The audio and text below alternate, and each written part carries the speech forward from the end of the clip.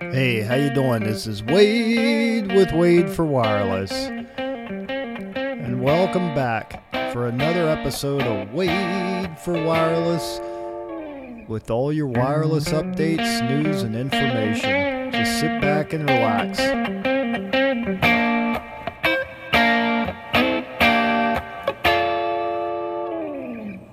Hey everybody, how you doing? This is Wade with Wade for Wireless, and today I want to talk about massive MIMO beamforming. I did reports on massive MIMO, I did reports on beamforming, and now we put it all together. Why do we put it together? Because with massive MIMO, we have the elements in there to do 3D beamforming, which is like beamforming on steroids. Vertically and horizontally, we can put everything together. But first, I want to thank my sponsors, Tower Tracker Pro, TowerTrackerPro.com. They just got not taken over, they merged with a company called Crinkle. But if you go to TowerTrackerPro.com, you'll be able to see the software as a service that is the solution for your closeout packages. So when you do closeouts, you can do them all in one visit. You can walk through it step by step, get the pictures, get the data, and everything there. I also want to thank Tower Safety and Instruction. Tower Safety and Instruction. They can be found at towersafety.com. So if you need your tower training needs or drone training, you can find them at towersafety.com, where they are an accredited school in the state of Arizona, and they have online classes at Teltech, Teltech-college, teltech-college.com. So if you go there, you can see all the online courses and you can learn something. Wouldn't that be great? Anything from first aid to tower safety and rescue to whatever it needs for the tower work. They really have what it takes. All right, let's move on here. What is massive MIMO beamforming? Well, let's recap. I did a blog on beamforming and I did a blog on massive MIMO, and I was sort of building up to this because we're going to put them all together. And you're going to look at all the elements that are available out there in an antenna. In other words, the antenna is going to have more than one or two or three or four elements. Now it's going to have, let's say, 32, 64, or 128, maybe more. And the whole idea here is you can use those elements and control the beam coming out of each individual element. Each individual element. Trying to talk here, and you can actually focus in on a specific user. So your UE device that's out there, you can focus in on that. Now, why would you want to do that? The reason beamforming is so important is because, one, you have a higher gain the more you concentrate the signal, which means you can go farther, penetrate more, and all that great stuff. The other thing that people don't realize is that you can also talk to that user while the other elements are talking to other users. It's multi-user MIMO. See, that's the key to this thing. You want to improve coverage, and yet you also want to improve throughput. You want to improve densification. It all goes together. And you can do this using massive MIMO and beamforming, 3D beamforming, because you're not only closing the vertical beam, you're closing the horizontal beam, almost like a laser beam. All right. I was stretching on that one, but it is like that. You're focusing the RF in on that one particular user, so it is going to make a difference, and that's what we're hoping to do. We want to concentrate the signal to that specific user, and let's say you have like 32 or 64 specific elements, and they can concentrate on 32 or 64 users, or say in each element they could concentrate on 2 or 3 users that are in a specific area at one time. That's what we're looking for. So with massive MIMO, again, you have multiple in, multiple out, multi-user MU MIMO. You're going to be able to talk to multiple users at one time with different elements. It's really going to make a difference here because the throughput, the densification, the gain of the elements is going to increase greatly, and that's what we're looking for. The technology behind it's amazing. Not really going to get into the details, but if you want more details, wadeforwireless.com, go to the resources, and what I'm going to do, I'm going to give you this blog as a condensed version as well as this podcast, and I will have a longer version if you're interested. You can always purchase that, and because I try to write these full reports for you guys, and I'm putting out another book for it. I got all my books out there, the LTE Deployment Handbook, the 5G Deployment Handbook, the Smart City Tech Handbook, all that. All my handbooks. So, where was I? So, massive MIMO beamforming. Think of each antenna, each element in one antenna having its own brain. It's going to have its own radio head. It's going to be able to control its own beam to speak to its own users if it wants to. It's going to have the tracking beam that's going to help it track the users. That's what we're looking for, to concentrate the signal to improve the coverage, and most of all, to improve the throughput and the user experience. That's what we're going for here. Now, we have to look at the high-level things. Does it save money for the carrier? Up front, no, because they're going to have to put in all new hardware. They're going to have to put in new antennas. They're going to have to remove the old radio heads, the old antennas, and probably maybe even the BBU for all I know. I'm not sure. They're going to have to upgrade the backhaul because now they're, instead of having, maybe a gigabit per second at every site, they're going to have to go to 10 gigabits, maybe 100 gigabits. A lot of these sites probably only have 100 megabits per second going as throughput to each site. They're going to be on steroids, so they're going to have 10 gig to every site minimum, probably 100 gig at some point. And that's just the way it's going to be from here on out. They're going to have to really concentrate on it. So up front, let's think of the CapEx, new hardware, new equipment, upgrades, a lot of money up front. Let's think of the increased OpEx. OpEx is your monthly reoccurring. They're going to have to increase the backhaul, which is going to be more money. Could be more fiber, could be more throughput. Depends if they have dark or lit fiber, but all the same, they're going to need more fiber pairs to each site in order to make this happen. Now, how's it going to save money? Suddenly, your macro site is going to be on steroids. So instead of saying handle 256 or 512 or 1,000 users per sector, suddenly now you're going to be able to 10 times that because you're going to be able to handle so many more users per sector. It's going to increase coverage because with the beamforming on massive MIMO, you'll be able to concentrate the signal in a very specific area and talk to very specific users.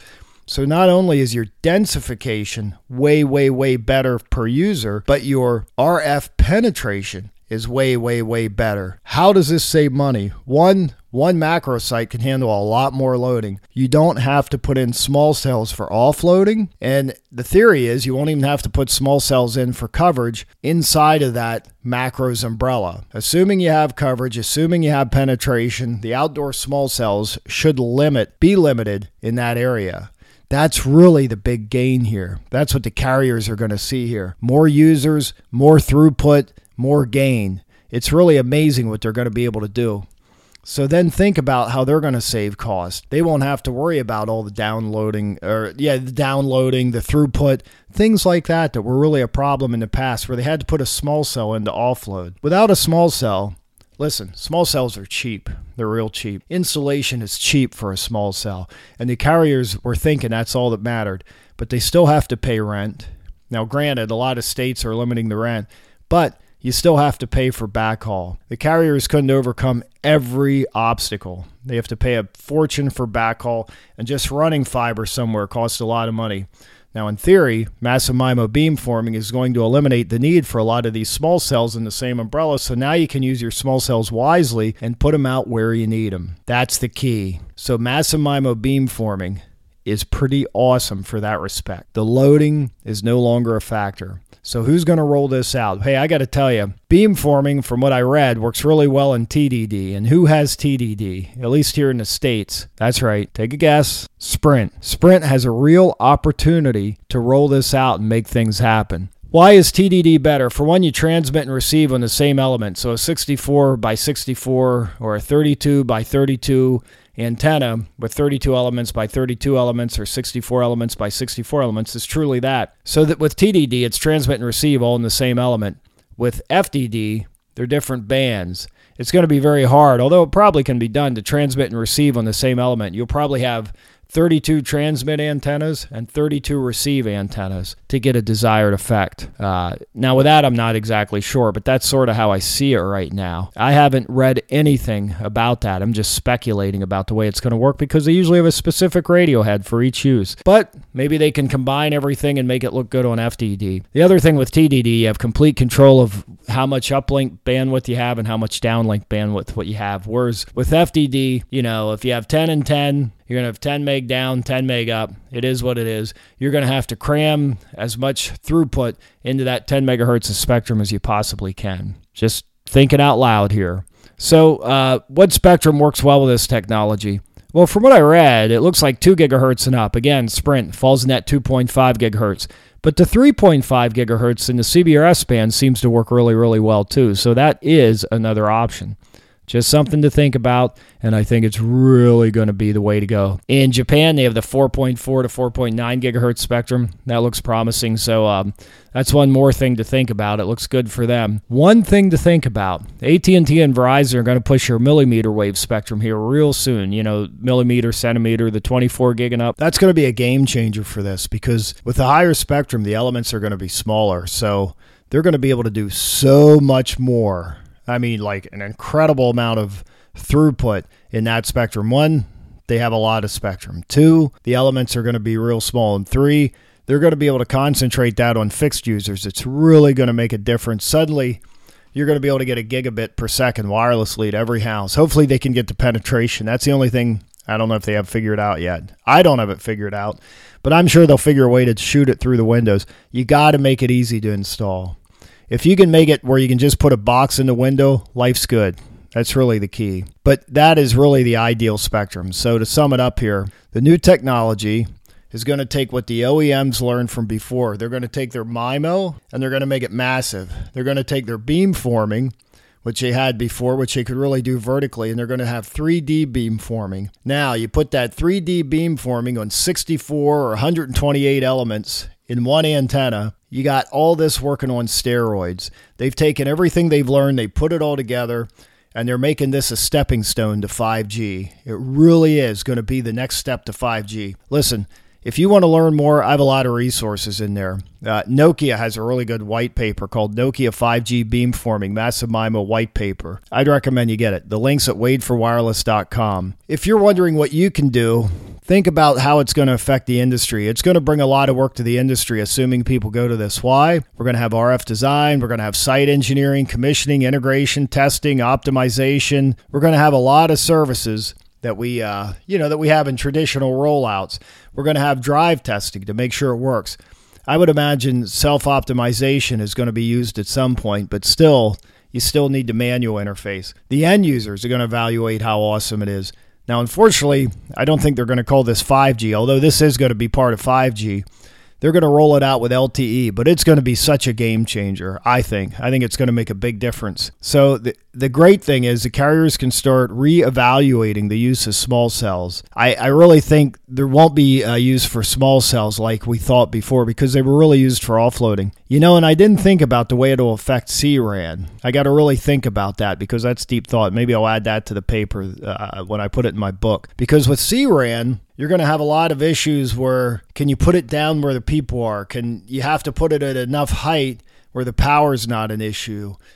Does it make sense to put that much money, that much technology into a very small, concentrated area? It might make sense. I mean, it would be freaking kick-ass if you could put something like that in a train station or somewhere where people congregate, some type of popular area where everyone uses the internet, which I got to tell you is almost everywhere now on a smartphone. But I'm just thinking out loud here how it can make a difference. Hey, I have about 10 resources if you want to go to the blog, wadeforwireless.com, and this is basically going to be called What is Massive MIMO Beamforming? I think that'd probably be the best name for it, or Massive MIMO Beamforming. Just search that on wadeforwireless.com. All right, this is Wade talking to you here about Massive MIMO Beamforming and smart tech, technology for today for all you people working on infrastructure. And also, I have a couple websites out there. Again, wadeforwireless.com. I have techfecta.com, and I also have a lot of books out there about 5G, smart city, LTE deployment, CRAN, small cells. I have reports that I'm working on, analytical reports, anything you're interested in. Just go to wadeforwireless.com. You can find all the resources there. Remember, be smart, be safe, and pay attention. See ya!